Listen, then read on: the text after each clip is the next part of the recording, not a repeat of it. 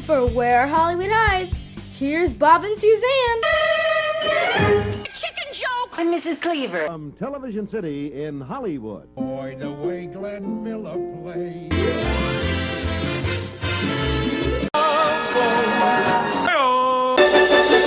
We can rebuild him. We have the technology. Nanu. Baby, you're the great. Here comes the judge. More cowbell. Not special. There's anything wrong with that. And now for something completely different. There's no business like show business like Welcome to Where Hollywood Hides. This is podcast number 29. My name is Bob McCullough. And my name is Suzanne Herrera-McCullough. I want to remind everybody, go to the website at wherehollywoodhides.com and take a look at our book. You'll enjoy it. It's full color, hardcover, the ultimate gift book, the ultimate celebrity souvenir. And on the website, there's a 20% discount offer, or you can go straight to Amazon or your local bookseller. And if you like these podcasts, please just take a moment to go to iTunes Where Hollywood Hides and give us a 5-star rating. Not a 4, not a 3, but a 5-star rating. And maybe even a couple of review comments, like how much you like us.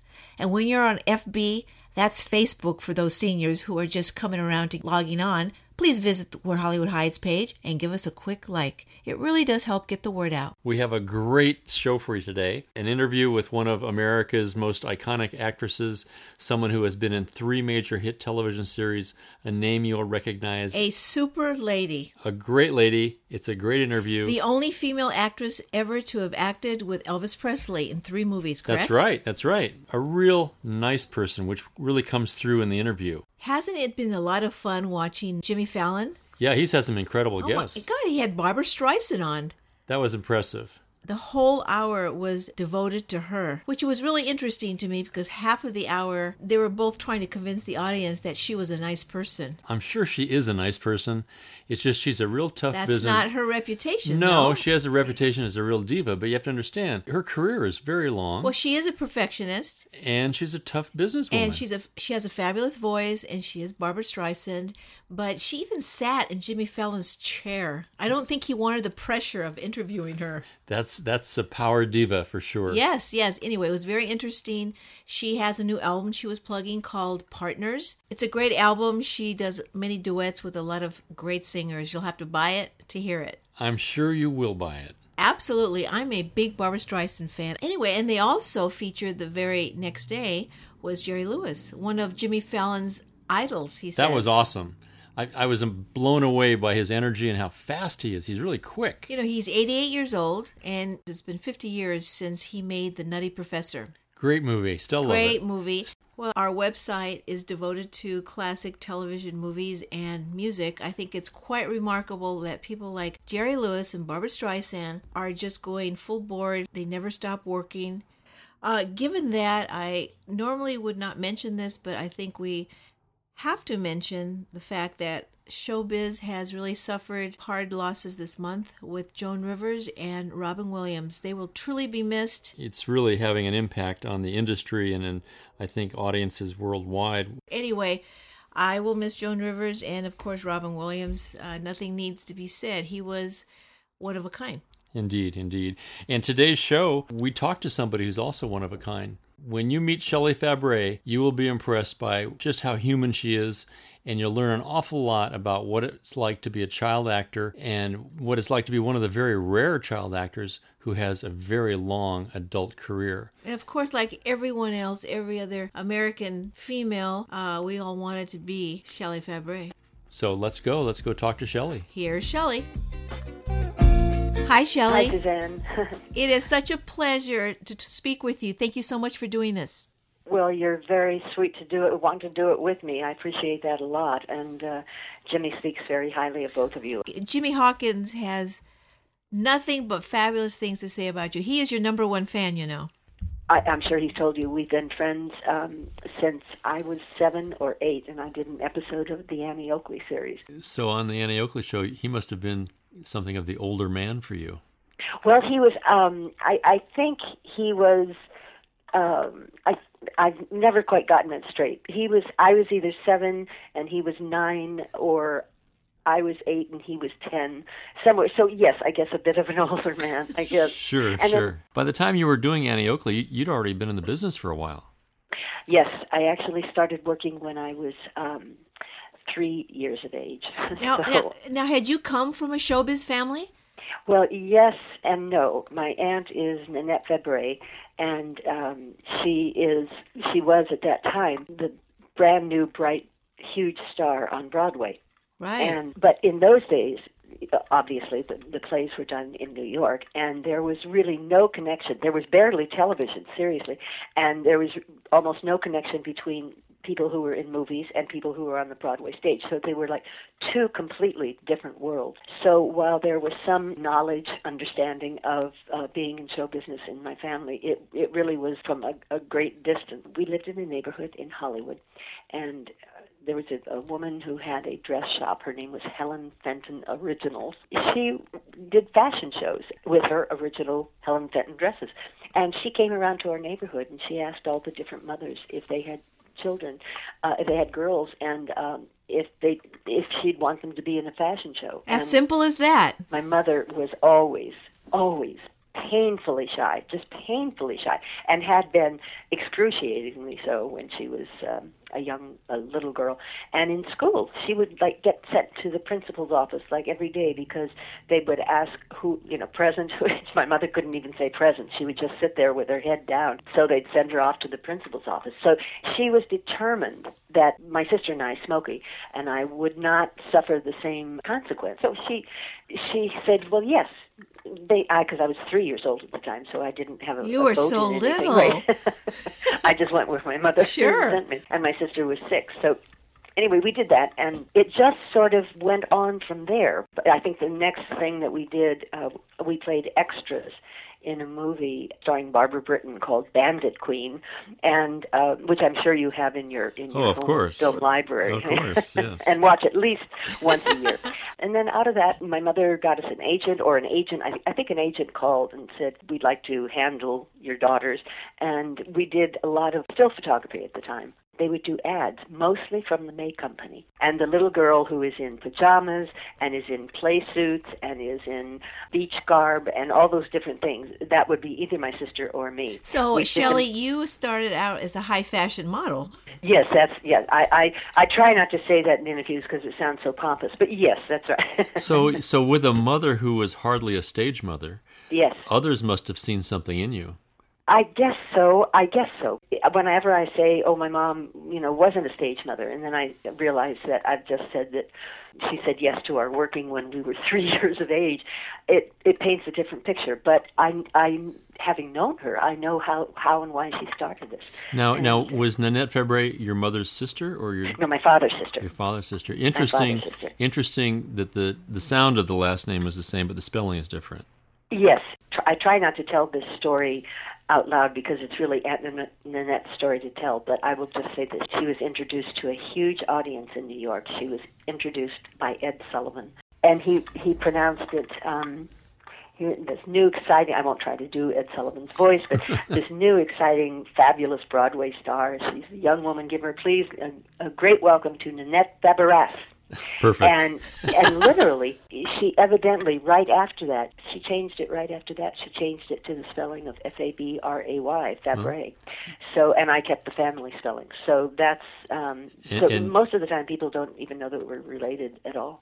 Well, she was a huge star. Remember her very gigantic. Well. So, Shelley, do you remember the transition from being a May Company model to a first speaking role where somebody said, now you get to say these words? I think the first show that I remember doing was a live television performance on NBC. I was probably about 7, but and you had the confidence to just say, "Sure, I'll go do that."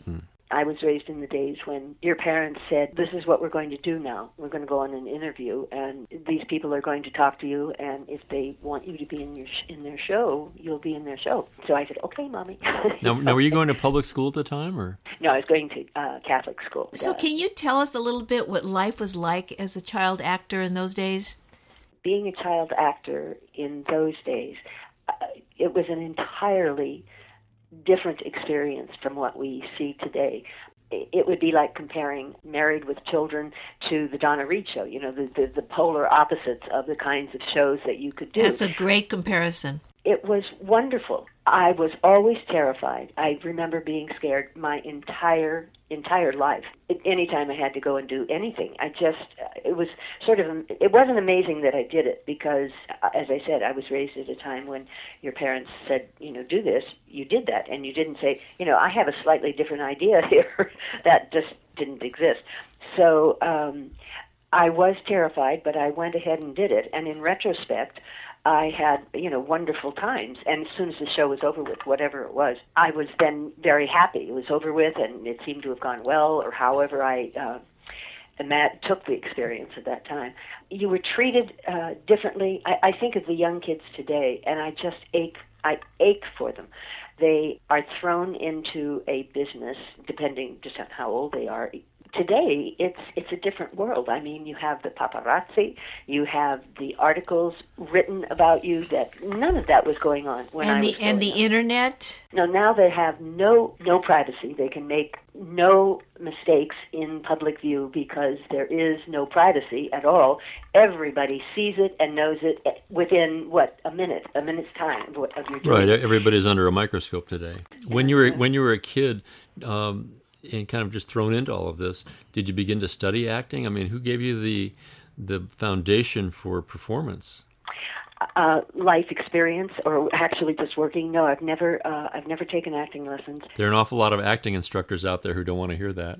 Right, I know. Well, I don't think it was the right way to do it, to tell you the truth, but because I really had, and still have, excepting through experience, I have no craft, to what I do. I do what I do, and I have learned through the years what is good, what is not good. No, I just had no training. Now, Shelley, right. Early in your career, you were in a movie called The Bad Seed. Yes, I was. And I have to tell you, I will never forget that movie. Which is why we don't live in a house with stairs. Right. But my question to you is, you were what, 9 or 10 years old when you made it? I think nine when I did that. Yeah. Were you aware of the topic of that movie? Not at all. I had no idea. I don't think my mother said anything to me. I have to say that I would think that my mother probably, or somebody said to me, this is about a little girl who's not very nice, who's not nice to people. For sure. Exactly. That's what any so it parent would didn't stick say. with me at all, nor what the subject matter was. I had absolutely no concept of that whatsoever. And I wasn't in any scene where Patty did anything. She was just did anything evil. She was just being a little girl in the park. Right. Well, after seeing that movie, I really was careful who I chose to be my friend in school. But I understand that. It's a very powerful movie. Yes, powerful is the word. That movie came just as your career really began to take off. Yes, it did. It did sort of go that way. I did work a lot. And do you recall what led or what the precursor was to being cast as a regular on Donna Reed? You mean what shows I did? Being chosen to be a regular on a television series is a huge step up from being a guest spot or small bit parts. Yes, absolutely. And the way it happened is the way the life always went at that time. Your agent would call and send you out on an interview. And by then you were well aware of Donna Reed.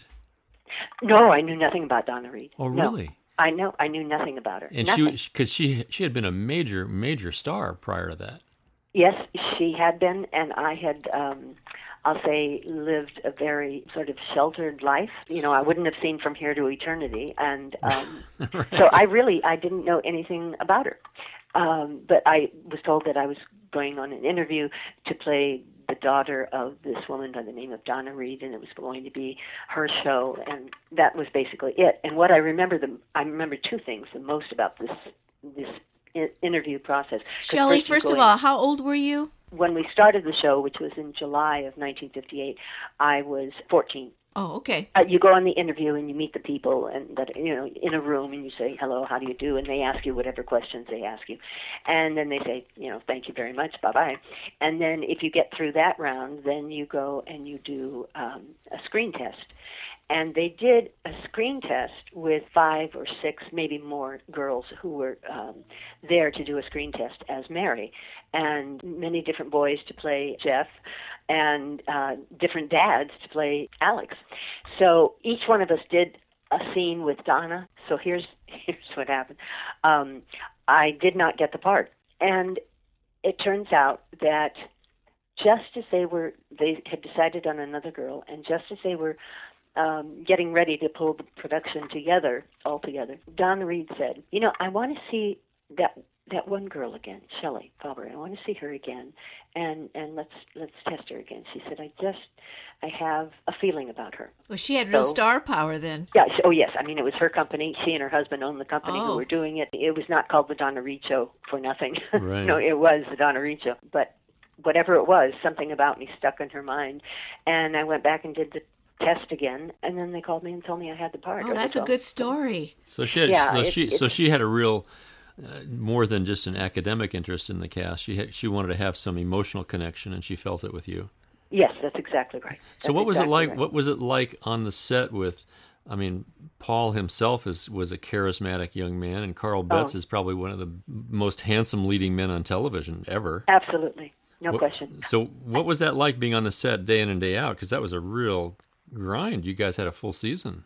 Yes, they were 39 episodes a year, so it was. That's a lot. Yes, it was a lot. It was just a fabulous experience. We laughed, oh my gosh, we laughed so hard. Donna had a fabulous sense of humor, and just silly things happened all the time. Donna was always kind and good and generous of spirit and generous in every way, and very available to Paul and to me, as was Carl, so that it was, we really did feel like a family. And I'll tell you that for the first, 3-4 years, we never went anyplace. We shot in Hollywood. And so my life really consisted of filming the show, which took a week, 5 days to film it, and then just doing the next script. So I was aware we were doing a television show. I was not an actual idiot, but I didn't have any idea of how big this show was. And a few years after that, actually it's when my record came out, which is another whole story, but I got out into the world of the public, and I was just sort of staggered by how popular I was, how popular the show was, how popular we all were. It was just sort of amazing to me. Well, if you don't mind my saying so, it sounds like you're far too normal for the business. Thank you. That kind of thing has been said to me before, and I agree with you. My husband says the same thing about me, and I say the same thing about him. People that we work with, both of us, always go, "But you're so normal." So you just touched upon something that is a highlight in really American culture, and that is your recording career. Tell us how that all came about and what you went through there. Shelley, I know I have to say this. I know you've been told this many times. Number one, I wanted to be Mary Stone. I wanted to be you, along with millions of other teenage girls. And number two, Johnny Angel. I loved that song.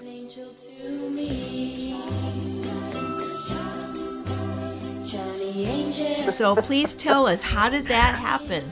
Here's how it happened. In between the second and the third years of the Donna Reed Show, Tony Owen, who was married to Donna, he was the other producer. They were the producers of the show. And he came to both Paul and me. And at that point in time, Ricky Nelson was exploding on the scene from Ozzie and Harriet, and he would sing at the end of the show every week, and his records started to sell. Suzanne just fell on the floor at the mere mention of Ricky Nelson. I was probably down on the floor with her. Yes, he was fabulous. Anyway, Tony Owen came to each of us, to Paul and to me, and he had a very gruff voice. He would talk like this, "Hey, Shelley," and he was a big, tall man, and he was always so scared. "Hey, Shelley, Paul, hey, listen, we got a great idea." And then he went on to say, "We're going to have you and Paul, the two of you, sing some songs on the show. We'll record them, and then we'll put them out as records." He said, like Ricky Nelson does. And I was astute enough to think, oh, this is such a bad idea. Besides which, I was terrified. I mean, I was... Had anyone heard your voice before? No. Oh, my goodness. No wonder you were scared. Yeah, nobody had. Oh, my goodness. So I said, "Oh, Mr. Owen," I said, "Mr. Owen, that's a really good idea, but I can't sing." And Paul was, of course, gung-ho. He was ready to go. It was so hard for me. I never had said no to an adult asking me to do something. I mean, they didn't ask me; they sort of told me, and this is how scared I was for me to say to him, "No, I can't do that." And so one day he came to me and he said, "Hey, Shelley," and I said, "Yes, Mr. Owen," and he said, "Do you like being on the show?" And I said, "Oh," I said, "Yes, Mr. Owen, I love being on the show." And he said, "You want to be on the show again next year?" And I, not seeing the train that was barreling towards me, I said, "Oh, yes, Mr. Owen, yes, I would love to be on the show." He said, "Then sing." And that was it. That's a bottom line suggestion, isn't it? And remember, it was said in this way, "Then sing." From that point, I mean, did you start singing in the shower and trying to find your voice? No, the truth is that I had done a lot of singing, but in these musical reviews that this one woman in Hollywood, I took singing lessons from her, all part of the tap dancing lessons and the ballet lessons and everything that my mother had both my sister and I doing all the time. No, I didn't practice anything because every time I would think about it, I would just make my mind think about something else. It was too scary. But at least you could carry a tune. Sometimes I was right. I am not a singer, and not just not schooled in it, but just not a singer. To what do you attribute the fact that you had the number one song? It was the right song at the right time. The show was very, very popular, and so we had a built-in audience. The show was the song was a soft, romantic song, and there was a man by the name of Freddie Carger on the Columbia lot, and he did all the movies, songs and for the movies, and they sent Paul and I into a big soundstage, huge soundstage, and they had us sing 2 songs together and 1 song individually. So when I heard these, I just wanted to die. I just wanted to throw myself off a bridge or something, anything, because they were so awful. And the only thing I felt okay about it, they're going to listen to this and they're going to go, "Well, she's right. She can't sing, and Paul can." Now, understand, the recording session was like this. If you listen to the record ever again, you hear so many violins, you hear so much double tracking, and you hear the girls who actually ended up being like the Blossoms in back of me. They were the backup singers for everybody in town. So the combination of all of those things made, and it was a pretty song, as I said in the first place, that made it...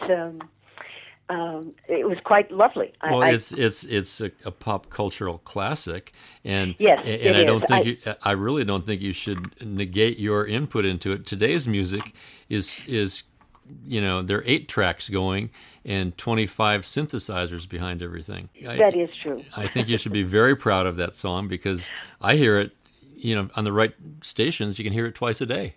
Yes, I know that. It's amazing. It's terrific. So So this all happened while you were working on the Donna Reed Show full time. Oh yes. And then toward the end of that show's kind of amazing 8-year run, which was incredible even for that time. Yes. You began doing some more features. I think you were in a movie weren't you in a movie with Fabian Forte? It was called Ride the Wild Surf. Another great singer, of course. Absolutely, yes. And in that movie, it was Fabian and I played, ended up as a couple. I've had so many amazing experiences, but that was an amazing experience and something that I had never even contemplated, going somewhere to be in a movie or a television show. So Shelley, let me ask you, you were, whether you admit it or not, a big TV star. You have a number 1 song, a huge song. And you were, 15, 16? I was, by the time the record came out, I think I was just turning 17. By the time it came out, so I was probably 16 or so. So did you have much of a social life at all? You were a teenager, for God's sakes. Yes. You must have liked boys. Was there any time for you to be a normal teenage girl at all? No. There wasn't time. I didn't go to regular school. So I never met other kids. Did you have any boyfriends? No, I didn't. No time, right? No time, and I was also extremely shy. Sort of nothing came naturally to me. I eventually learned how to date, but that really didn't come until quite a bit later. And it was just about when you were 17 that Elvis came along. You mean in terms of my working with him. Yes. Because he had been a huge star since well, like 1955, right, or something like that. So this was already well into the 60s. The first movie I did with him. So he had been a gigantic star. When I found out I got that part, I really couldn't believe it. And during the casting process for that, were you aware it was going to be an Elvis picture? That process was different than all the others. Because I was known at that time, and the show was I was just finishing with the show. The agent I had at that time made a deal with MGM for me to do 3 movies with them. And the first one was going to be this movie called Girl Happy with Elvis Presley. I can't explain to you how unreal that was to me, and how, now, the fact is, I had always loved Elvis's music, but I had not been one of his screaming, fans. It just wasn't my style. Who I loved was Jimmy Stewart, so that gives you an idea of sort of where my head was at that time. But I will say, the first day he walked onto the set, it was unbelievable. It was unbelievable. He walked onto the set, and you could, before you even saw him, you could just feel this energy in the air, and it was like, I was already on the set, and Marianne Mobley, who was also in the movie, we were both on the set. It's sort of like Thus Spake Zarathustra, which he used as his opening number when he was in Las Vegas. Yeah, but that's what it was like. You were hearing that music. You weren't hearing it, but that energy. And he, came around a corner. I just was dumbstruck, and I thought, well, that's Elvis Presley. You're the only female to ever appear in 3 of his movies. Yes, that's true. Yes. To what do you attribute that? Was Elvis interested in you? No, but I'll tell you this. You know how you meet certain people and you just kind of go, hi, and it's like you've known each other like forever? Yeah, you click, right? Yes, just right away. And that's what happened right after I had thought, oh my God, that's Elvis Presley. And then the next thing I knew, he was being introduced to me, or I was being introduced to him. And it just sort of happened. We just sort of clicked. And I know that he liked me. I in fact loved him, and I know that he loved me too, but not in that way. I had just gotten married when we did Girl Happy. I had gotten married 2 weeks before we started the movie. All I could say at the time was, they say, how are you? And I say, I'm Mrs. Lou Adler, how are you?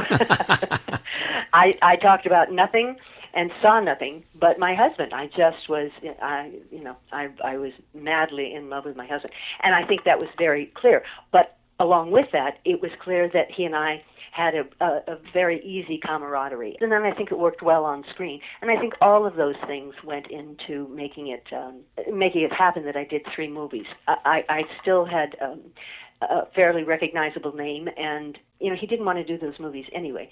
But I think knowing me made it easier, and knowing who he's going to be working with. So it happened, and we just, I loved him dearly. That's basically, I'll say he was a wonderful, wonderful, funny, dear man. That's great to hear. Yeah, he was just wonderful. There's only one Elvis, right? That's right. He was, and he always will be. There was nobody like him. I know other people have been huge and all that, but nobody has ever been Elvis. And, it was a special mixture of atoms and whatever all goes into making up this person. There are very few people ever who have the kind of charisma you're describing. Yes. In one of our very first podcasts, Suzanne and I were talking about our careers, and I had the same experience when I very first met Kirk Douglas. Oh my gosh! When yes. Kirk Douglas walked into a room, the walls tilted. Yes, I'm sure. Yes, absolutely. And it's just it's a gift and kind of a burden that some people have. It's both things. It is a blessing and it is an absolute curse. And it is something that the people who have it, you can't learn that, you can't do that, you can't act that, you just either have that or you don't have that. And as you said, very few people have those ingredients. Whatever they are, they're amorphous. What does make up all of that? But all you know is that when that person is around. Yeah, I mean, I'm not a big spiritualist, but sometimes there is an energy and an aura and things like that, and yes. And certainly Elvis had that. So while you're doing all of this, you're still doing some television work, and you wind up doing a show called One Day at a Time. I had been cast first in Norman Lear's production, Mary Hartman. Right. And I don't know if you remember it, but of it course. was starring Louise Lasset. Yeah. And then Louise left the show, and they decided to go on doing the show. And they changed the name to Forever Fernwood and added a few new characters. And I was one of the new characters who was added. And I played a really sadistic, mean person. I really Against was. type, right? Yes. But it was a real cult favorite. Absolutely, it was. Yes, the cultish people loved it. Absolutely loved it. And Shelley, did you enjoy playing a bad role? Oh yes, it's always more fun to play. You have more to play with. You have the best lines. You have the most acerbic, cutting lines. You have. People hiss and boo you, and that's a great reaction to have from people. Sure. The part that I was always cast in, and that was another reason for in the Elvis Presley movies. I portrayed the kind of girl that they wanted to show with Elvis. A really nice, sweet young thing, and who had a mind of her own. But you give the person a nasty role, and it's just wonderful. So did Fernwood transition into One Day at a Time? Did that open that door? Well, I got that part because of having done the Mary Hartman show. No, I'm sorry, not Mary Hartman, but Forever Fernwood. And then I got another call that they wanted to see me for One Day at a Time. One Day at a Time had a run of 9 years. Yeah, and let me ask you this. Was it a reunion of sorts with your Aunt Nanette? Yes, she actually had played my mother in a couple of episodes of Forever Fernwood. And then they cast her. They'd actually cast her long before I was cast in the show as Bonnie's mother. So I didn't know for a long time that I was going to be in the shows with Aunt Nanette, but I was. So that was fabulous. But it was not the first time that we had worked together. My aunt is so extraordinarily talented and so beloved by so many people. And to be there and be her niece and watch this going on and watch her, it was just a fabulous experience. Yeah, that's pretty unique in the business when family members get together like that. Yes. Particularly after each having their own individual successes in divergent areas. The experiences that I've had working in the shows that I worked in, I've been so extraordinarily lucky. I have had the most profound relationships basically of my life through the shows that I've done. Bonnie and I became best friends, and it's hard to talk about because Bonnie died this last year. And she was actually a high school classmate of mine. Oh, was she really? And even in high school, you could see the star quality, the energy. Yes. Both she and Richard Dreyfuss appeared together on stage in our high school productions. Right. And there's, again, it's a little bit of that aura, charisma thing going. Yes. They just had an indefatigable energy, and they would not be denied, That's absolutely true. And that's exactly, you're describing, as you know, Bonnie to a T. So after One Day at a Time, which, again, had a very long run, yes, it did. You did a series of, you just did everything there was on television. I'm sorry, go ahead. No, you were in everything from Police Story to, excuse the expression, The Love Boat. You did it. You did it all. Right. You did it all. Yeah, I did. Love American Style, The Love Boat. You're right. Police Story. And that all led up eventually to another amazing run on Coach.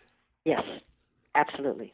I didn't work for almost 4 years, and it stopped, and it just stopped, and then about 4 years later, it all picked up again. I went out on one interview for a Mannix episode, and I got it. And I remember coming home, and my agent called me, and he said, "You got it." And I said, "I what?" And he said, "Yeah, you got the part." So they were as stunned as I was. But once I did that, I just started working again. I was a huge fan of Bob Newhart and the Bob Newhart Show. And I had always made a note just to know that I loved his work. Barry Kemp was the writer and the producer of the Bob Newhart Show. Anyway, I get this script, and it's called Coach. And I read it, and they want to see me. And I read for them, and they called me back, I guess a week later, and asked me to come in again. And usually what the agent would do would be say, what do you want differently done? And they said, tell Shelley to do it exactly as she did the first time. There's no quite a other compliment. Oh my God, it was unbelievable. And that second time that I was there was a girl interviewing before me. I hadn't seen her go in, so I didn't know who it was. And there were just roaring laughs coming out of the room, and I thought, oh gosh. Yeah, that's scary. Yeah, very, very, very scary. And I thought, this is not going to go well at all. Anyway, I knew how to do it the way I had done it before. It was just my way of doing it. And they called shortly after that and said, she's the girl. She's our Christine. So even at that point in your career, you had been really in the business for 35 years or better, yes. in some major roles and right. iconic characters. Even then, you were reading it at auditions. Yes, absolutely. And actually, after I finished the 2 auditions at the studio, then you had to go to the network, and the network then had to approve you, and that's always a great deal of fun. You go into a room, and there are like 97 men lined up looking at you. Must be very stressful. Oh my God! Now, the shy Shelley inside at this at this point, when you go for your readings and stuff, were you still feeling the same way you've always felt inside? I have always felt exactly the same way inside. Always. Always. And people who are not actors would ask the question, why do this to yourself? That is the right question. Why do you keep doing that if you're just beside yourself? It was all I had ever done. It was all I knew. It's what my life had been about. I did maybe 4 times during my whole life periods of time. I thought, is this what I want to do? Do I still want to do this? And I would always come up with the answer that, for one reason or another, that yes, I did. The only way I can explain it, I guess, is that the positive experiences that I had, which is not the case with everybody who get the parts. It's not always such a grand experience, but mine were, and the good and the joy and the love and security that I got from different people on the show outweighed my fear. It won the battle each time. I mean, I didn't get every part, but I just would think the same exact nerves. Oh my God, I can't do this. I can't do this. I can't go in and do this interview again. I can't. And of course I would go because I was a good Catholic girl all that time, and you did what we you're love told. those Catholics. Well, we've spoken to many actors, and many of them share the same feelings, and they go through the same thing. And some of them say that very energy, that nervous energy they feel, sometimes it makes them be and perform that much better. Well, and the other thing I think, Shelley, in hearing you, you talk about the wonderful experiences you've had and the positive life. I think in many ways you get what you give, and you bring the positivity, and that's what you get in return. And I would guess that there has to be a reason, because you're the only person I know who's had nearly 30 years of television episodic series run. Yes. Uninterrupted. I mean, 9-year runs, 8-year runs, multiple times. That doesn't come from purely great scripts. That comes from the people involved. And it seems to me that your positive energy has a lot to do with that. That's an enormous compliment, and I thank you very, very much for those words. Well, we can hear over the phone. Let me ask you a quick question. If you had any of this to do all over again, if you were 7 years old again, yes, what would you do differently? I guess I can best answer that by saying I would, but there's a caveat to it, but I would not ever have let any of my children go into the business. Now, I had experiences that I've just told you about that were just wonderful. And while I was going through it, I wasn't aware of all of this on a psychological level. But when you're a child, first of all children think that the world revolves around them. I mean, that's their life growing up. Mommy and daddy love me, and, you're the center of everybody's universe. And, of course, you're not, and eventually, you get the idea that you're not. But when you're working as an actor, you do become the center of that company's world. They say, "Are you hungry, Shelley? Are you tired? I'll get you a chair." Now, these are all grown-up people around you. Did you want to lie down and rest for a while? "Oh, Shelley, we're so happy to have you here. It's just so wonderful. You're so wonderful." And say, "Are you thirsty? Okay, we'll get you something to drink." Okay, so then the movie or the television show finishes, and I don't ever remember actually saying this, but I can tell you that the emotion is sort of like the next day you wake up and you say to somebody, I'd really love some orange juice. And my sister would say, well, go get it, And I would be... Reality check. Yeah, it's suddenly taken away. It's a hard thing to deal with as an adult. It's, I think, really next to impossible on any kind of a healthy psychological level to be done to a child, because you're so unsure of who you are. In whatever age you are, you describe that differently, but you're figuring out who you are all during our growing up years. And you get your idea of who you are by the approval of people that you go into a room to meet. And so, you know what kind of a part it is, and you sort of adjust yourself to that.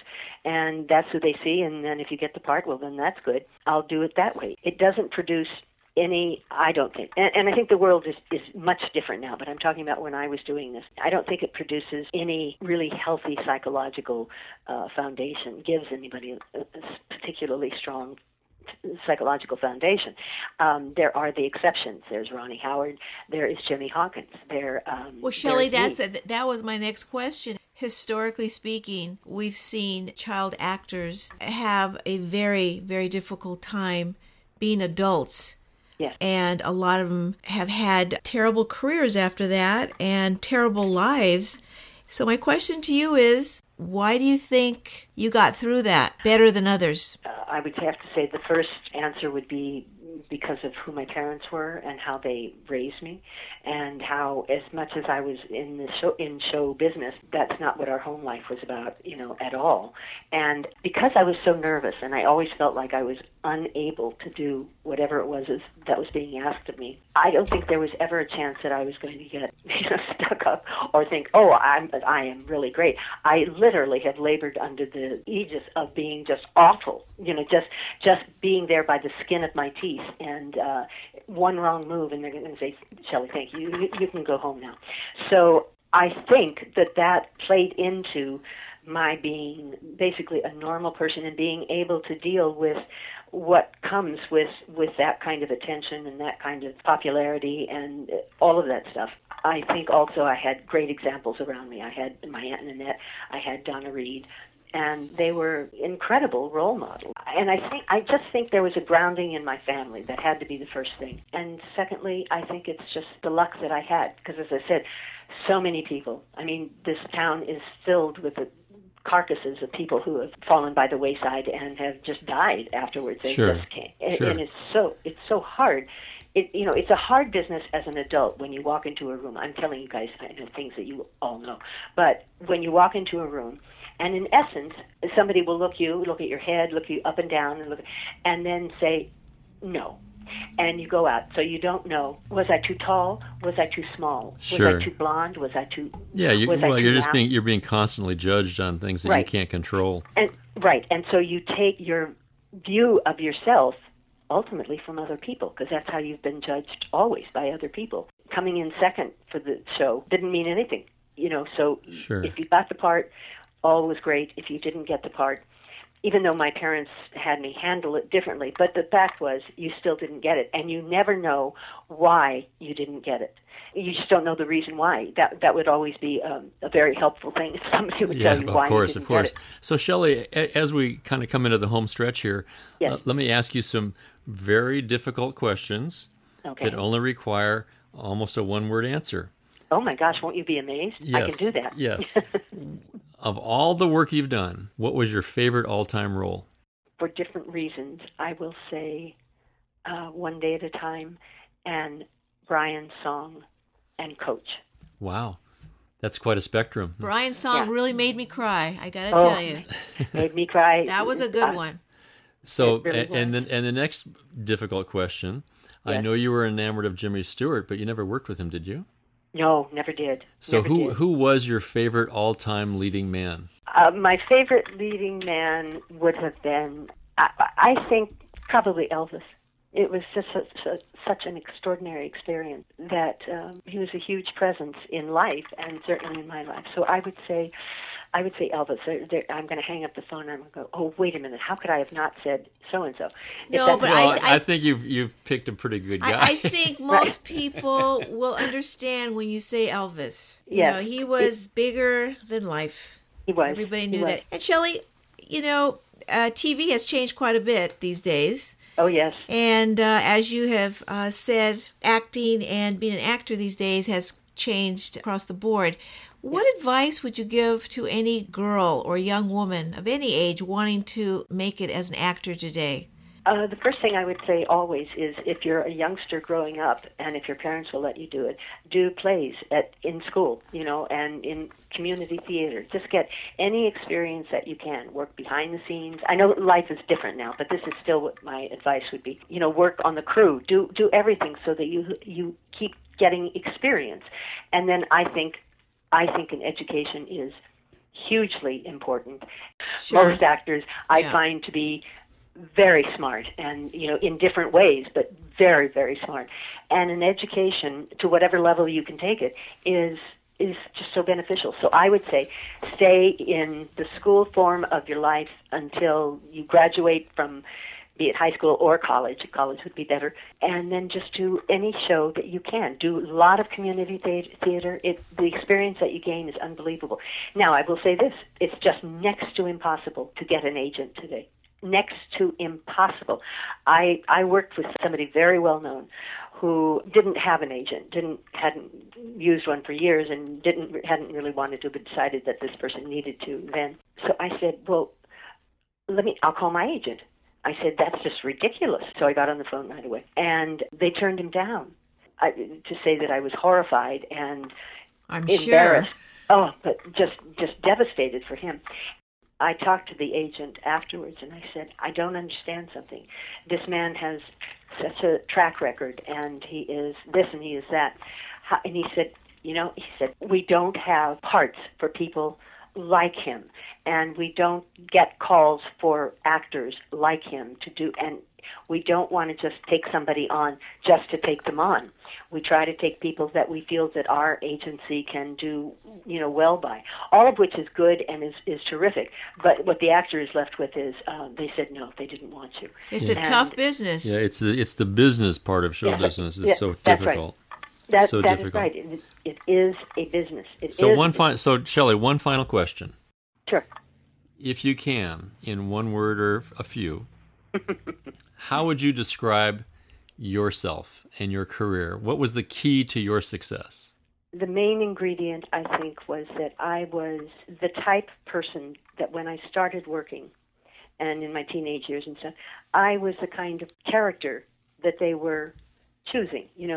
People my age were mostly, young, nice people. Now, that all changed. When the 60s came about and the Donna Reed Show was over with by that time. But also, all stories with young people were about drugs and runaways and bad kids or troubled kids. And I don't think I would have been able to do any of those parts. I mean, I could act, but I didn't think I would do that believably at all. But on the other hand, I was never asked to.